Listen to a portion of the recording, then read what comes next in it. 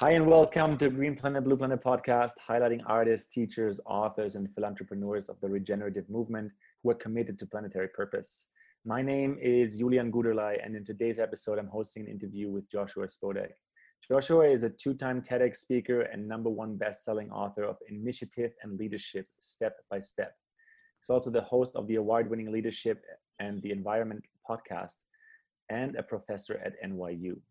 Joshua teaches and coaches leadership and entrepreneurship at NYU and Columbia Business School. He has spoken at Harvard, Princeton, West Point, and globally renowned corporations. It's his mission to help people live by their values, especially the environmental values, creating and finding joy, meaning, value, importance, purpose, passion, and other emotional reward in the process. Fun fact is that he hasn't flown by choice since March 2016. And he's picked up at least a piece of trash on the street since April 2017. And he takes over a year to produce a load of garbage. So with those words, welcome to the show, Joshua. Thank you. I'm going to add one more thing, which is that I buy food from Wenjie, who was a previous guest of yours, Local Roots here in New York. And food is a huge piece of what I do, and her stuff is really delicious. Amazing. Yeah, I had a blast with Wenjie, and I think regenerative food systems and this idea of local sustainable food is a massive piece of the equation to, you know, a world that's worth living in. And so tell us a little bit more, like you've just like fully committed to embodying your values. Well, I don't know fully. I mean, it's you're always on a journey and you're trying. And what I found is that most of my life growing up, I felt like, you know, we should be more efficient, and we should get nuclear fusion, and we should all live as in small spaces so that we can either have urban or farms. And I was always, it didn't occur to me to actually myself do things. And then, I mean, I would turn off the light when I wasn't in the room, and I would take public transportation, and I very rarely take taxis, and, you know, I bike around a lot, but I didn't really challenge myself. Those are things to be more efficient. Those are things that, like, so a few years ago, there was a big change that happened. I looked down and noticed how much of my garbage, first of all, how much garbage I produced. It was a lot. And a lot of it was plastic. A lot of it is not going to go away. And even the stuff that wasn't plastic, still there's a lot of waste. I mean, maybe a can is recyclable, but you had to melt aluminum to get a tomato. It seemed kind of weird to me. And it seemed not necessarily necessary. And somehow it got in my head to challenge myself. Could I go for a week buying no packaged food? And it was the first of many. I mean, I'd done a lot of things before, like stopping eating meat and stopping eating hydrogenated oil and stopping eating corn syrup and things like that. But those are all things about me, my health. This was about others. I mean, it's actually easier for me if I get stuff that pollutes, if I get takeout, but it pollutes other people's world. So it was my first time taking a challenge where it was about stewardship, although I didn't realize it yet. And I made it 2.5 weeks before I bought my first packaged food. And it was enough time that a couple of key things happened. One was that I boiled beans on the stove for the first time. I'd never done that before. And that started me on the path of cooking from scratch.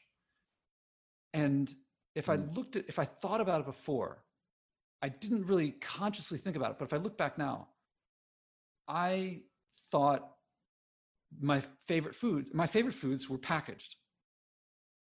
For example, I ate a lot of prepackaged, like the fake meats at Trader Joe's and various places. Now there's a lot more of them. Mm-hmm. And I thought, well, I like those things. And besides, that's like a big source of my nutrition. What am I going to do otherwise? Now for the week, I figured, you know, I could drink water for a week and not die.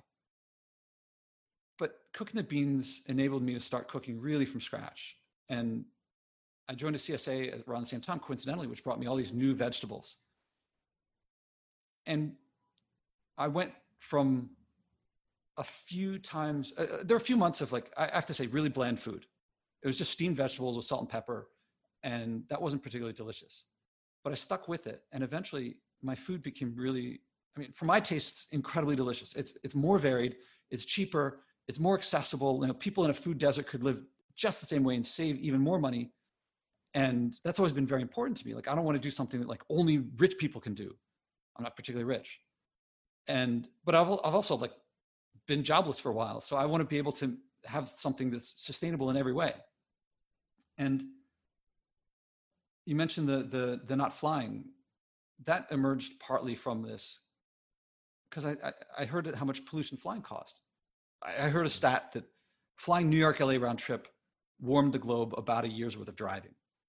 It depends on what kind of car you drive and how much you drive per day and that sort of thing. But, I have a science background. Within a factor of 10, that's about accurate. I don't have a car. I live in New York City. And I thought my pollution was much less than it was. But I was way over the Paris Agreement recommendations for per capita. I didn't like that.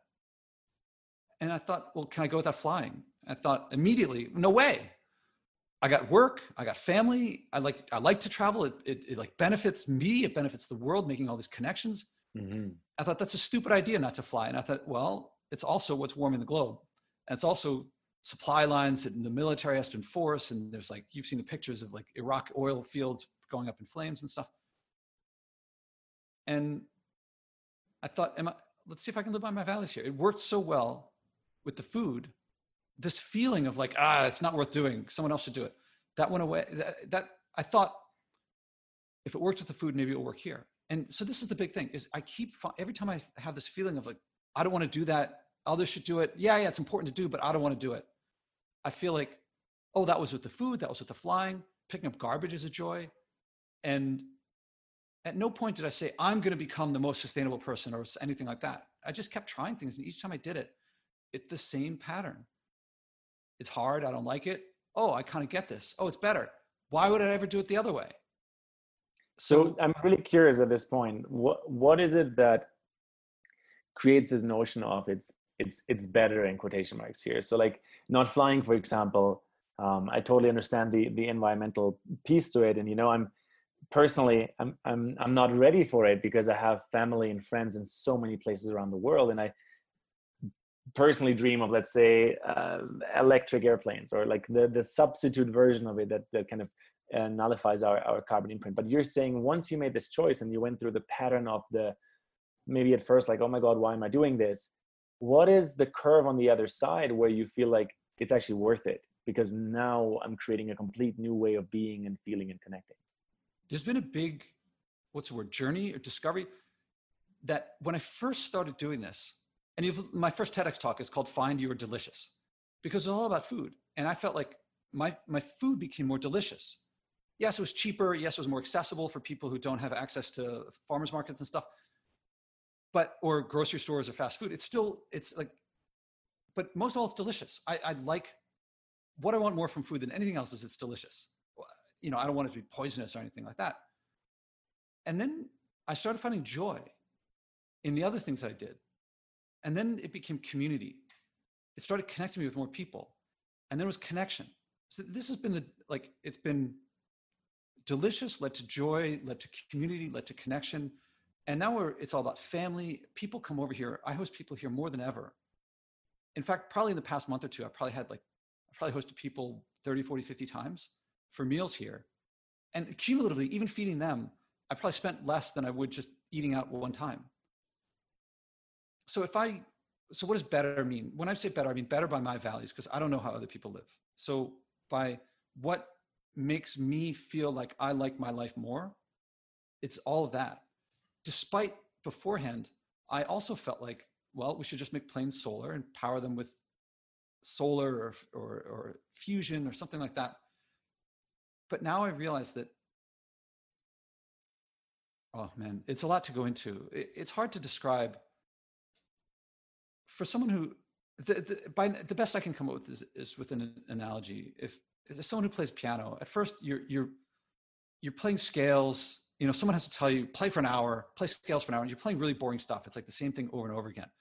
Or for me, it's more like sports. You got to run drills. It really is annoying to run a defensive drill in a sport where the other players are going to keep trying to score on you, and you get scored on and scored on and scored on and scored on. But it reveals in you what you need to learn.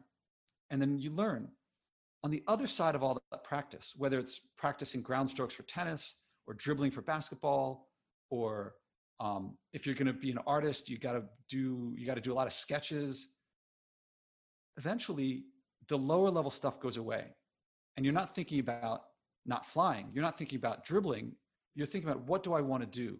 what do I want to do in this game? What do I want to do with my teammates? What do I want to do against this opponent? What do I want to do? Or it doesn't have to be an opponent. It could be like running. Right. Like, What do I so want in what life? do I want to connect in my community? Is Yeah. that And one of the notions you that comes keep, up? you keep getting to higher and higher levels of how do I want to interact with the people around me? What do I want to say? Who am I? What is this about? And that comes through repetition, through practice and rehearsal. And every day when I go shopping, I'm like, am I going to accept this rubber band around this kale from the farmer's market? Am I going to challenge myself to not do it?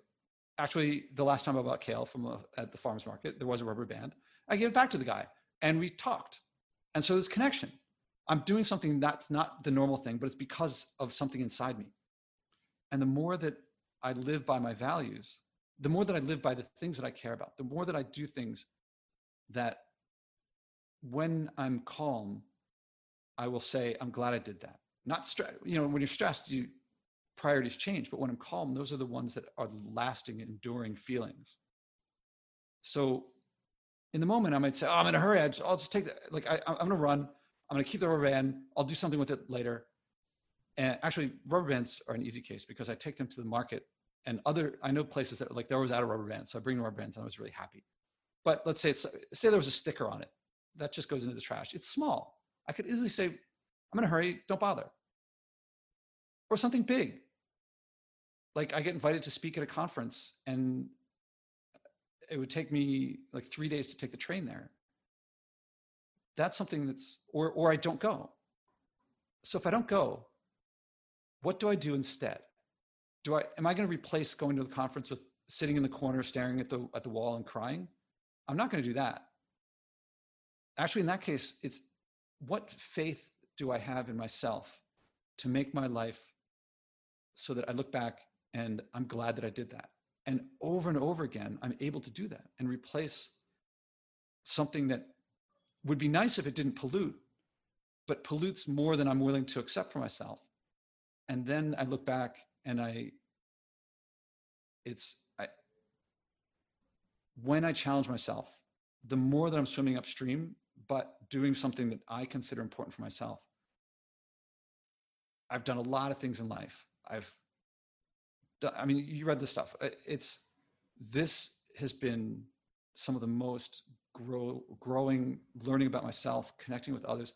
I'm way closer to my family now as a result of being here. Of course, what that means is I've made my peace. There are some people I'm never going to see again. I mean, maybe they'll come to New York and I'll see them here. Right. But you said you have all these people all around the world that you want to see. There's more that you can see in your lifetime, no matter what. If you're spending time with one, you're not spending time with another. Not flying doesn't change that. Yeah. That was there beforehand.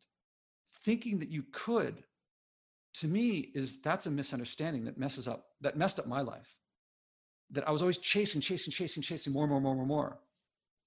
And so you see, this is why this conversation is so interesting. I don't think this is a conversation about what is right or wrong in the sense of like if we need to stop flying or if we should all be flying. I mean, this is an example that you've chosen to do. But the exciting and interesting and curious point for me is that in a lot of the convergences, meetings, and events that,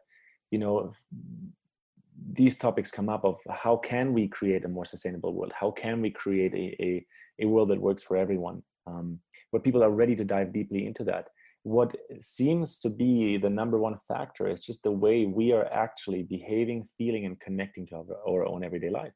So if we're still chasing just to create an outcome, it's very improbable with this old mindset to create a new kind of reality that actually creates an integral shift. And so in order to create an integral shift, first what needs to change is our behaviors, our mindset, our ease of mind and our ease of being. And so I think, your example there, Joshua, it seems to be, to me, it's very curious how these like very drastic decisions and choices have showed you certain elements of learning and growth that are absolutely vital for us at a larger scale to create a society that it's actually making space for what's truly valuable, which is human connection, which is community, which is a form of thriving that involves thriving together. I would make it even more personal, that it's just our own inner peace, our own joy, our own thriving. You said drastic. From my perspective, 5 years ago, if someone said to me, "Why don't you not fly? Consider not flying?" I would say that sounds drastic. That sounds absolutely impossible.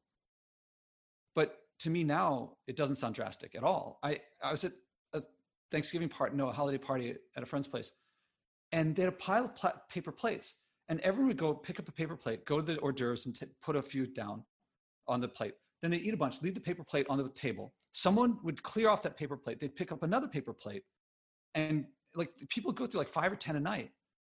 And I'm just watching it. I'm not gonna at a holiday party make a deal out of it. But what's going on here? Is like that seems to me drastic. That seems to me absolutely crazy. And they're not noticing it at all. But to them, I look crazy. So like that, I would bring my own fork with me. That to me, it's like that's not drastic. Once I remember sitting down to a lunch at NYU, and I got out my fork, and my friend said, "Don't you think that's a little much?" And I look at his plastic fork, and I'm like, "Don't you think that's a little much?" That's what I thought. I didn't say it, but I just said, a fork in my bag, I wouldn't even notice it there. It's not like it's hardly pain to bring it around. And from one system, another system may look drastic, but once you get into that, like I used to go out partying a lot. All my friends went party. I mean, I had friends we would all go partying. And if you said, "Why don't you stay on a Friday night and like change someone's diapers?" They'd be like, "I don't want, what, are you crazy? This is fun." But then they have a baby and they're like, "Oh, why would I go partying? That partying seems crazy now." And I think that when people start behaving this way, especially against resistance, internal and cultural, that they will also find that stewardship, taking responsibility for how your behavior affects others, is one of the most, I mean, it makes you, you're part of something greater than yourself, greater than all of us. I don't think that if Buddha were alive today, that's a weird statement. If Siddhartha was around today, he wouldn't say, now I'm even happier. Now that I can fly, I'm even happier. I think more likely he would say, all right, all my techniques, let's use them here because flying is another distraction. Or another perspective, I don't think future generations will look back at us and envy that we would just at the drop of a hat decide to do something that we enjoyed and not care about how it affected others and just be like, "Oh, great, I can do this. I want to go to a party in Miami tonight. I'm going to go." I think that they will look back at us with horror. How could you choose? Yeah, of course you want to see those things. Of course you want to see the Eiffel Tower. Yeah, you want to see the Grand Canyon. Yeah, you want to see this friend and that friend and this friend. You got all these family all over the world. Can't miss any funerals. No, that would be horrible. I think they'd look back and say, "Are you nuts? Look at the world you left us. What happened to the caring about other people?" That's the whole thing about you're going to these places to either improve yourself or connect with someone. There's people all over you can connect with, and you're everywhere. The potential is infinite. I don't know how this sounds. I'm kind of. I love where you're taking this. I think this is very interesting inquiry. So, do you think that living in New York played a very positive role in like making that experiment? Because New York is, after all, one of the world's largest cities, one of the cities that attracts most people to come and go. So there's always an influx of not just interesting people, but also interesting opportunities around you. Well, it matches. I don't think there's a good or bad of where to live. I think it's a match or don't match. So New York matches me. I know plenty of people who can't stand New York. And if they're living in New York, that's a problem. And if they feel that they have to get away all the time, that's a problem. That if you're simply traveling all the time, well, if you're traveling by bike or by sailboat, great. But if you're imposing on others pollution and global warming and supply lines that military have to maintain, just so you can live in a place that you don't want to live, that's a problem. And I think better to reveal that, raise it up to a higher level where you're like, I got to fix this. What does it say? And if you live in Oklahoma City, I don't know, just picking some random place, and you love it there, you'll do what works for you in that place. Presumably for you, you don't want to take the 7 train out to Queens and eat in some crazy restaurant you've never heard of before. People here probably do, I don't know. But so if you live in a place that you don't like, fix that. If you live in a place you don't like and your way of fixing it is polluting everyone's world, I think you're missing out on the stewardship angle, which I think is probably, you'll prefer when you act on it. Yeah, but so if you like where you are, no, please go ahead. If you like where you are, I'm just so curious. And no problem, great. But what does it say? Everyone I know feels compelled to leave where they are at least 1,000 miles away, at least once or twice a year. What does that do to a community when every single person in that community runs away at huge pollution? What problems get left unsolved? What intimacy doesn't happen?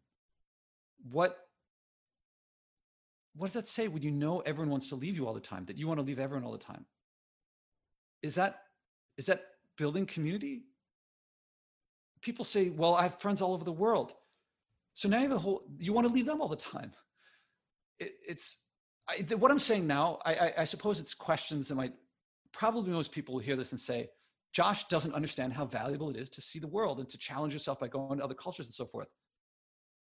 That also, I know that I talk to people and they look at my stews that I eat a lot of. And to them, broccoli, cauliflower, same thing. Zucchini, same thing. Vegetables, a beet, like to me, those are wildly different things. To me before, they were, I don't know, I never bought those things on their own. And so they say that I don't have much variety in my diet. But to me, every couple of weeks, I go to the farmer's market and there's a new bunch of stuff. And Wenjie, oh my God, the variety that comes from her stuff. I'm not trying to plug her, but like I can't not say that like she sources from lots of different places and it brings like a huge variety of stuff that I never would have gotten before. And I love that. But I look at what they eat and I see Fruit Loops and Count Chocula, one's like the colorful cereal and one's the brown one. And to me, they're exactly the same. And to other people, that's very different. And so they look at me and think broccoli, cauliflower, same thing. I look at them and say like Burger King, Wendy's, same thing. So people who are looking at me and saying, Josh doesn't get it. I try going for a year without flying or going for a week without any packaging, no rubber bands, no stickers, no bags. I mean, I bring a bag with me to the bulk food store and fill up weigh the stuff there. So here's again why this is such an interesting and curious inquiry and conversation to follow. I think, there's this quote floating around the internet that we don't need 100 people to do zero waste perfectly, but we need like 100 million people to do zero waste really, really well. So it's not about one example being the one example that every human should follow, because we're 7 to 8 billion people on this planet. Diversity doesn't just mean the way we look in our ethnic background, but it also means the way we express, the way we're curious, the way we have different interests and pursue different curiosities. But that being said, there's a very obvious tendency in our world of overconsumption and mindless kind of drifting that is kind of the opposite of being in stewardship for Earth or stewardship for community. And so I very much appreciate your angle and the insight into your world that is just putting, like quite a bit more focus on things that are, as you said, they might seem normal, just like it was normal to you 5 years ago to say, oh, no way, I could not live without flying. And now in the new normal that you live, not flying is suddenly a blessing because you've embraced it all the way. What I'm curious about though, I pulled at the piece of yarn and it kept coming, and the whole sweater unraveled. And now I see something that I didn't see before, and I feel something I didn't feel before. I want to also clarify something, that what I do for myself, I have no misperceptions that it's any more than one person out of a billion. I don't think that, because a lot of people say to me, Josh, you cannot fly all you want. All you're doing is missing out on the Eiffel Tower because lots of other people are flying. It's like nothing. And I recognize that 1 divided by 7 billion is a very small number. But I don't confuse, I separately try to lead others. I believe that that's what my podcast is about. And I don't think that I'm happy if people use me as a role model, and I hope they do. But I don't pretend that me behaving this way is influencing more people than just me. Separately, I try to influence them. But I believe that if I tried to influence them, and I myself did not do what I suggested that they do, I think my credibility would be very low. And I think that I would be ineffective, or rather I'd be effective in getting people to tell other people what to do without themselves doing it. So me doing it it's just opening the door to the possibility of influencing others effectively. Because I don't see anyone else doing it. I don't see anyone else saying, everyone else seems to be saying, cut your emissions while they themselves haven't. And I think therefore they can't spread the joy and community and connection that comes with it. And the vision of the world that can come from, you do have to do some ripping off of the Band-Aid, that you have got to come to terms that you're not going to see certain people. Sadly, for better or for worse, we grew up in a world with systems. Well, I mean, if we look at it on a global scale, I mean, there's, about 6 billion passenger flights a year right now. Just looked up the most recent stats before we hopped in this conversation. And 6 billion passenger flights a year doesn't even mean that 6 billion people. It means multiple people flying several times, right? So there's actually billions of people in the world that do not fly at all, because they either can't afford it or they don't have access to it, right? So it is definitely a convenience of the modern age. And so, like any of our behaviors in the modern age, I mean, we will have to challenge them profoundly as we're taking, our environmental imprint, and also simply the level of pollution in the society we're creating. But what I'm curious about, Josh, at this point is, what would be 3 takeaway experiences that people could implement in their life, even if it was just for a week? You were mentioning, go without creating any plastic garbage for a week. That would be a great step maybe for people to take on as a challenge. What else comes to mind for you that is such a normal for you now, but is possibly something that people never think about? What I found in trying to influence others is that more than what they do is their motivations. And that's why I do leadership in the environment. If I were to say, try X, and someone complied with it, that would be what I would call management. And management is about behaviors, observable things, and the goal of a manager is to get compliance. A leader is about emotions and motivations. So a lot of people, if I say don't fly, they will think, oh, but I have to. I do not want to excite that in others. So what I do on my podcast is I ask people, what does the environment mean to you? And almost always people respond with something abstract. Everyone's been ambushed and made to feel guilt, or tried to be shamed or something like that. And everyone protects these things. If there's anything, it would be to sit down with someone that is supportive and go back and forth with them and ask them, what does the environment mean to you? And they're going to give some, ultimately, when you act on I'm going to do it with you. Is the environment something important with you? Well, absolutely. The environment is part of who I am, because I'm part of the environment in which I live in which I walk through, in which I build community and have relationships. So I would see the environment as not an external part of me, but a part of the larger self. So when you act on something and the environment motivates you, what do you think about? What do you think about when you think about the environment? Well, the environment has multiple layers for me. The environment could be the natural world, but it could also be the human world that is kind of an extension of the natural world. But it could also be just my immediate surrounding, in the sense of the house and the garden I'm in. So it depends on which layer we're talking about. But what I think about, to answer the question more specifically, let's say the natural world, focusing there. The natural world. Well, I think personally, I think about it in twofold, generalizing. There's this piece where I'm a part of this natural world. So me as a human having an imprint is essential, normal, and vital to the natural world around me. Just like the bees are having an imprint in their role and job in the natural world, humans have a role in this natural world. And then the second, I said it's twofold. The second part of it is me and the environment, and how much I actually can just let the environment, the natural world, be what it is. So I'm personally continuously pondering this kind of duality and the paradox within that duality, where it's my footprint is an essential part of this planet, right? Because this planet. Sorry to interrupt, but there's a point where you said generalizing. Can you go the other direction and specify? Are there any images that come to your mind? Are there feelings that are specific? Are there memories? Are there people that you so for example, like, I mean,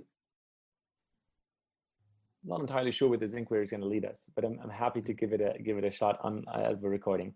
So, for example, yesterday I went for a walk with a dear friend of mine, and she was sharing with me about what was going on in her mind and her heart about family, and we were passing a tree. And this tree specifically called my attention. It was like as if it was speaking to me. And so what happened was I started understanding in that moment that I wanted to connect with this tree, listen to this tree, talk to this tree, bring her attention from where our shared emotional state was at into just a connection with this tree. And what happened was, well, we both actually did. I didn't hug it, but we touched it and like stood there for a few minutes. And it felt like our energy fields or our emotional fields were connecting with the tree, and therefore actually the tension of what was there before completely eliminated, and the tension in her emotional sharing from right before. And it basically turned into like a way of like, as if we were talking, well, in my world we were talking with a tree, but as if we were talking with a tree on a subtle level of energy. And so that would be a specific example how I interact or think of the environment. Meanwhile, though, I was walking through the human designed world. So after we said goodbye to that specific tree, we were still on the sidewalk in a mainly concrete city. I sense that this wasn't the first time you ever did something like that. I sense that there's some expectation. This is my normal. So where does that come from? Well, I have the fundamental belief that nature is our primary teacher on this planet. And so if you go access this knowledge through, shamanic lineages or plant knowledge, or if you access it through memories of your childhood, I believe in an absolute interconnectedness between human and nature. And so there are countless memories of how nature, either animals or trees or plants, connect, sing, or talk to me, and vice versa. Give me one example. Well, the easiest example is my own childhood. I grew up about like 100 steps, meters or yards, doesn't matter, 100 steps away from what we call a biotope. And I'm not sure if that's the same word in English, but basically it's a living ecosystem at the edge of a semi-urban or suburban village. And so, the easiest example was, as children, we would just go into that biotope region and like watch the waterways and flows, and build little water dams and play and manipulate nature in a way that actually taught us what we can do and what we can't do. That was certainly good memories. And earlier you said something about nature is a teacher, or we learn from nature, and it feels like this is part of the origin of that general principle. I believe nature is our primary teacher. There's a reason why we're living in an ecosystem, right? So doesn't mean I don't enjoy and like parts of the technology we've built out of nature, but I believe the rhythms and the cycles of nature, and therefore through biomimicry, we can learn lots, to simplify it. But basically it teaches us about our own body, about our own being, about our own communities, and about the way we interact with each other. And do I sense also, I'm picking up, and correct me if I'm wrong, that there's a connection with nature, that it teaches you, you learn, not just you, but all of us. And the way you're saying it in the past tense, I sense also that there's a losing of this. Maybe it might go away if we're not careful.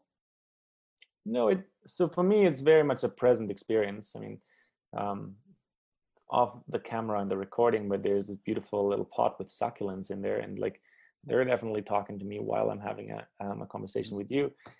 So for me, it's a present tense experience that I'm part of nature. Like we are nature in that sense, right? Like there's no externalizing of the natural world.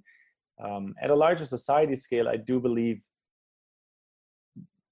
the human species at large has made the choice to follow very much our mind's dialogue that can create separation or the illusion of separation from nature, and therefore, the abstraction that we've built out of technology. But technically speaking, we're still nature, even if we build cell phones and airplanes. However, as we've discussed in the earlier part of this dialogue, it feels like there is a limit to that creation that creates at a certain point, the natural world is regenerative, and so the natural world has cycles of life, and the polluting technological world we've created, unfortunately, has much, much vaster and larger cycles of life. So for plastic to decompose, or for metal or to decompose, it's just like a much larger cycle, if at all. And so I don't believe we can run that kind of society forever. We've been treating the world around us through a very capitalistic lens of like, if it doesn't work, just buy a new one, right? And so that there's a problem with that, I believe, in the thinking, and my understanding of nature and the way I connect with it right here, right now, today, is that nature doesn't really work like that. It has a natural way of regenerating, and when we align and attune to that, completely different things become possible. Now, a lot of people say, Josh, you're perfect or something like that. I have no idea why they say this. It's obviously not the case. But there are times when I'm like, I make concessions to the world. I'm in a hurry, or I got whatever, I do stuff. And I look for occasions where I can live by, I don't see the world exactly how you do, but it's close enough that I think I can fairly say that there are times when I go in with the industrial way, even though I wish I didn't. But also there are times when, one by one, I find things where I would do that, and I see, how can I not do that? And I wonder if, given what you said about your views, if there's something, well, I invite you at your option to think of something where you've done something like that. And even if it's just once, that this difference in yourself, to try not that and see what you can do instead. I'm sure you're doing that already. Oh, there's countless moments, So in a nutshell, I believe it matters what we do. It truly matters. And following that thought, we're not just individuals, we're a super organism of humans. And so that's what I tried to say earlier with it. We don't need 100 people to do zero waste perfectly, but we need 100 million people to find a way that actually works on a larger scale. And so I believe in our current... bothers me. It's like, why did it have to be one or the other? People want to do everything. People want to do a little bit, do a little bit. No, of course. It's just a metaphor to kind of steer away from pretending to create perfect, because perfect doesn't exist. We're in a perfectly imperfect world, and so it's a spiral of expansion, right? And so in that expansion, it's become obvious at this point that at some point we'll have to stop producing plastic, and at some point we'll have to find a way, possibly through microfungi or mycelium, to you're talking about decompose the plastic. Mm-hmm. So you asked me, this is all my answering the question of what can we do? And if I were to suggest something for someone to do that didn't resonate with what they really cared about, generally I get pushback. Almost always, if someone says to me, what's one thing I can do? If I answer that question with one thing that they can do, their answer to me, at least 90% of the time, is, but I can't do that because X, Y, and Z. Because there's nothing I can say to someone that they have not heard before. Eating less meat and flying less and getting less plastic and stuff. Everyone's heard every possible tip before. What I was trying to do with you was to get to something that matters to you and give you something to act on based on your caring, your passion, your motivation that was there before me. And so when I suggested to do something that you could come up with, you start talking about generalities. But if I really focused and said, you come up with something that you could do. Doesn't have to be for a long time. Doesn't have to make a big difference. But if you care about it, over and over again, listen to my podcast, over and over again, people have the same response that you did in their world. Coming from the same motivation of like, but we have to do all this stuff for the whole world. Yeah, maybe. But when they think of something that acting on what they care about and doing something based on their caring, based on inside them, that I don't know what it is until they tell me. And I have to go back and forth and be very supportive in hearing their answer. Well, so here's I understand where you're going with this, but here's the thing: when you ask about something additional, I can only speak about what I haven't yet integrated. Like if we talk about what I've already integrated, like let's say choosing the non-plastic option every time I can, or choosing the not fast fashion product, but a product that's possibly created organic or possibly created in fair circumstances, or choosing fair We're not trade. buying anything. We're not buying anything. Which these are all things I'm doing day in, day out. Sometimes I don't, but most of the time it's not just my preference, but also the choice I make, even if it's harder. And so there is a degree of how I do more and more of that personally. And I think that's been there before we started this conversation.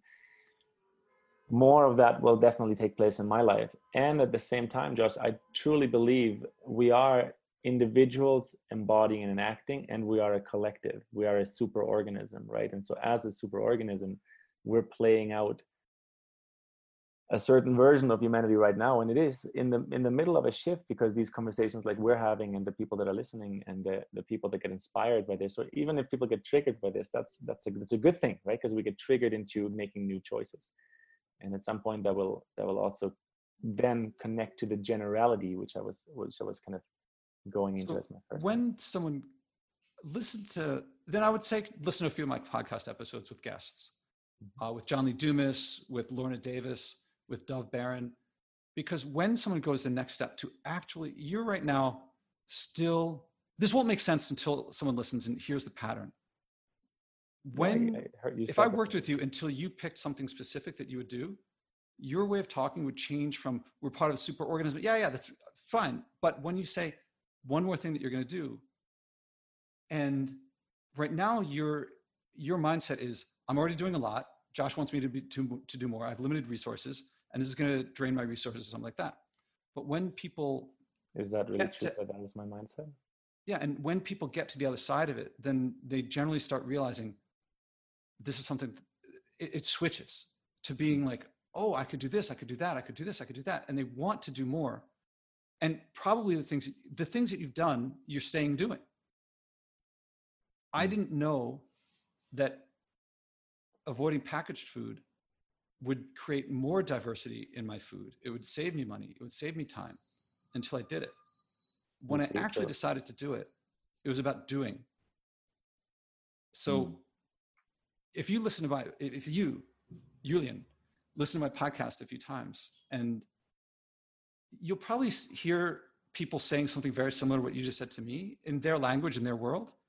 And then in most of the cases, you'll hear them get to this switch that happens, and they go, I have been meaning to do this one thing for a long time. That I don't know, to listeners, I have no idea what their equivalent of you with the making the little dams and the streams and stuff like that. I don't know what their equivalent is. Yeah, it's an interesting inquiry. I'm not entirely sure if I'm fully with you that you described my personal mindset accurately. Definitely there is, let me pick a very specific example. So the next time I'm faced with, could I buy another t-shirt created in Bangladesh, or can I buy another t-shirt created locally with organic cotton, or can I not buy anything at all? I'm going to choose not buying at all, which is one of the many things I've been doing for years, but I'm going to continue to choose it. Right? There's a plenitude of examples that we can talk about, but I think there's an equal importance about the individual cosmos and the collective cosmos. And as the opinions go, everyone is entitled to a different opinion. So I think the inquiry is very important and very powerful and very inspiring. And I'm really grateful for having gone through this inquiry.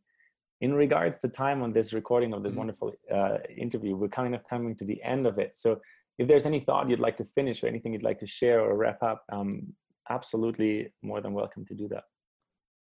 Yeah, it's really hard simply by introspection to get to really deep stuff. But I found that talking with others who are supportive can help bring out things. If the person is supportive, mildly challenging sometimes, but really looking into like helping you get to what's deeper. And all of what I'm doing is all about acting on what I care about. And if people try to act on what I care about, that won't make sense to them. if they really get to what's inside, everything changes to where it's, you want, like, I look forward to finding things that I'm not doing, because I used to think, oh, what next? All right, I'm doing the straws. What else? Like, but then it becomes, what else? And that is just, it's a joy. The environment is such a great teacher, to, as you put it, and infinitely.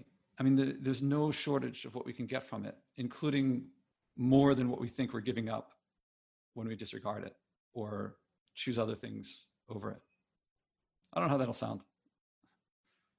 Sounded just fine. Thank you so much for your time for this recording, Joshua. We might have to do another one and take much more time to set aside, because there's so much depth in this inquiry. And definitely, people, check out Josh's podcast. Make sure you listen to some of those episodes, track those patterns, and yeah, act on what you're inspired on. Thank you.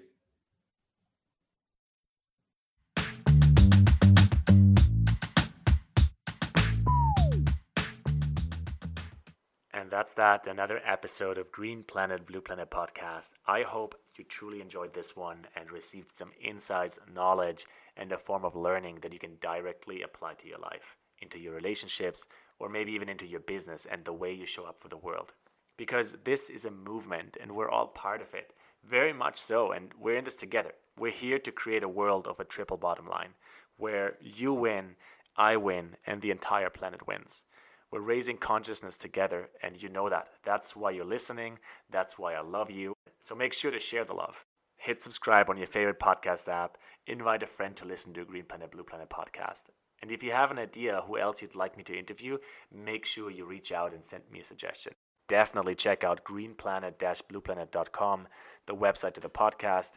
I've created a lot of different offers for you, free content, free meditations for you to amplify your connection to self, the state of social impact in the world, and for you to connect and listen to who you could support of the people that I actually interview, because their missions are ongoing and a lot of them need more collaboration. And after more than 100 episodes now, with some of the world's leading social impact experts, I have synthesized my most inspired learnings and takeaways to create coaching and mentorship programs for you and the people around you. Let me share with you about planetary purpose coaching and mentorship experiences. If you're in a space in your life where you're ready to level up, to amplify who you are, what's coming through you, and what you're doing to give your gift to the world, then I would love to hear from you, and I'd love for you to apply to one of my private mentorships or group mentorships. Because getting all of the juice, all of that life force that's in you out into the world is something you deserve and the entire world around us deserves. Also, I work with people who are entirely new to this, to the topic of planetary purpose or the topic of meditation, the topic of insight, evolution, and revolution. And if that's you and you're ready to step out of the ordinary and into creation, or if you know someone who is totally ready for that, make sure to check out the website or share the website. And you can also always shoot me a message on Instagram. I'll definitely read it and get back to you. Because, guys, this is real life. Let's be in touch and let's create this together. Last but not least, there's a few different group experiences I host, both in person and online. All of them are quantum learning environments, and I'm happy to tell you more. So simply inform yourself and stay connected, because whatever resonates with you, I'm here to support you and bring out more purpose into the world. And with that being said, wherever you are in the world, make sure to be you, show up all the way, be all in. Connect with someone today, make them smile, have yourself a stellar day. Lots of love to you, and until soon.